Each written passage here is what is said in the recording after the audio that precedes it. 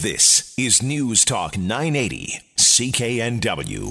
Well, the stage for this afternoon's Liberal leadership debate will be a little less crowded as we have one candidate having dropped out, Mike Bernier, announcing yesterday that he is withdrawing from the leadership race. And joining us to talk a little bit more about this and how things are looking in the race is Vaughn Palmer, columnist with the Vancouver Sun. Vaughn, good morning to you. Good morning, Jill. Good morning. Any big surprise that Mike Bernier dropped out?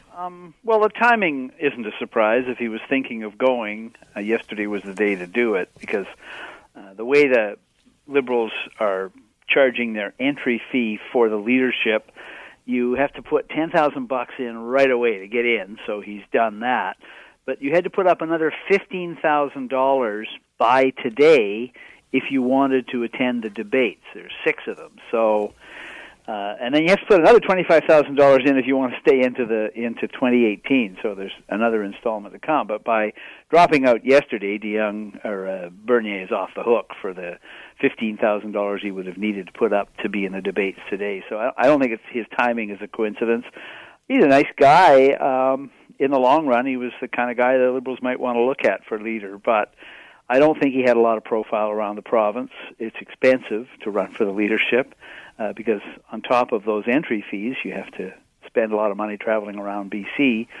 And most of the caucus, a lot of the local people that, put together political organizations and all that, had lined up behind other people. So he didn't have a huge amount of support. And I guess he just looked at it and thought, well, and do I really want to pay $15,000 to find out that I'm not staying in to the end of the year? And under that logic, it almost seems like there might have been more dropping out yesterday. You're right, Jill. I think others will drop out. I don't think there'll be 7 candidates when they get to voting on this next February the 3rd. I don't think all 7 will stay in because, as I say, you go through the debates, and that will again sort out how much support there is for you. So that takes you through 6 debates. I think the last one is in Prince George in early November. Then you go through to the end of the year. To stay in beyond the 31st of December, you have to put up another $25,000.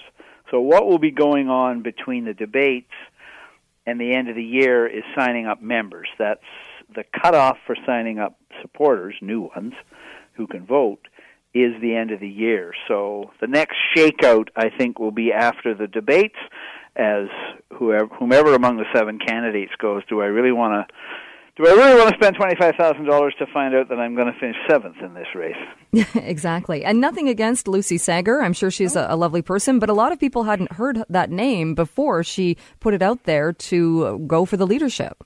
I think that's true, and Michael Lee is another example, right? He's been in the legislature just since the election. I'm not sure he's spoken in the place more than once or twice. I've heard him ask one question in question period. So again, fine fellow, future of the party, all that stuff. But how much support is he going to have once they get through these debates?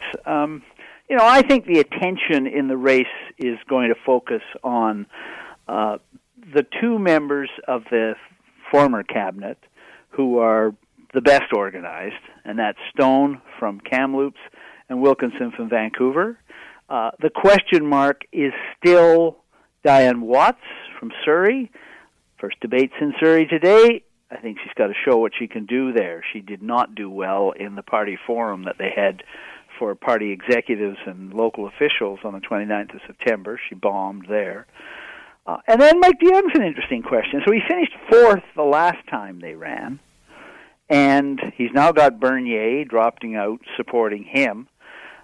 I think that's the 4 candidates that people are going to spend most of the time paying attention to. And when you talk about Diane Watts bombing at that event, what do you think happened there? She's a newcomer to the party. She's an outsider. When she first announced she was going to run, people pointed out, well, Christy Clark came in from outside and she won the leadership the last time. But Christy Clark had been active in the BC Liberal Party. We we always used to joke at Liberal conventions in the 1990s that the best hospitality suite was Christy Clark's, right? The sign over the door was Christy for Leader, but you needed special glasses to read it, right? So, I mean, she had been active in the party for years and a very active and well-known Liberal. Watts is a true outsider. She only joined the Liberals in May. So she has a track record as mayor of Surrey, and I think generally a favorable one.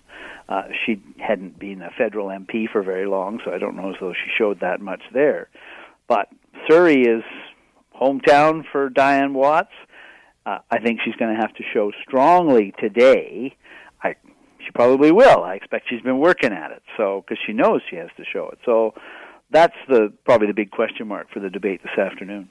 And how important do you think is this first in the series of debates? Well, I think to party members, it matters. I think the Liberals, the other thing they're finding is that, when they had a leadership race the last time, following Gordon Campbell, the person who won the leadership was going to be Premier of British Columbia. So, of course, there's a lot of media attention. This time, the big winner is going to be Leader of the Opposition. And they might be Leader of the Opposition for 4 years if the NDP and the Greens have their way. Their goal is to last to the fall of 2021. So there isn't going to be as much media attention for this person. That means that the winner gets to spend some time establishing his or her credentials and bona fides after the leadership. Right now, it's mostly Liberals, I think, that are following this. We are in the news media, but as you know, Joe, we're also trying to follow a new government, which is keeping us pretty busy. The government itself is doing an awful lot, and then there's the Greens, which we have to pay attention to as well.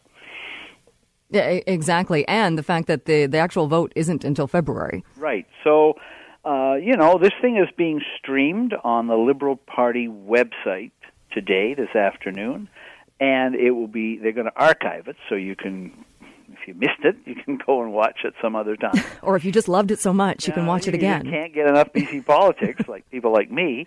But anyway, they'll get some attention, but it's a long race.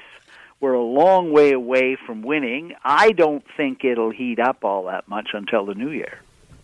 All right. I think you're likely right in that. We'll keep watching and see what happens. Vaughn, we're out of time, but thank you so much for joining us this morning. I appreciate it. Very good, Jill. Always good to talk to you. Vancouver's News, Vancouver's Talk.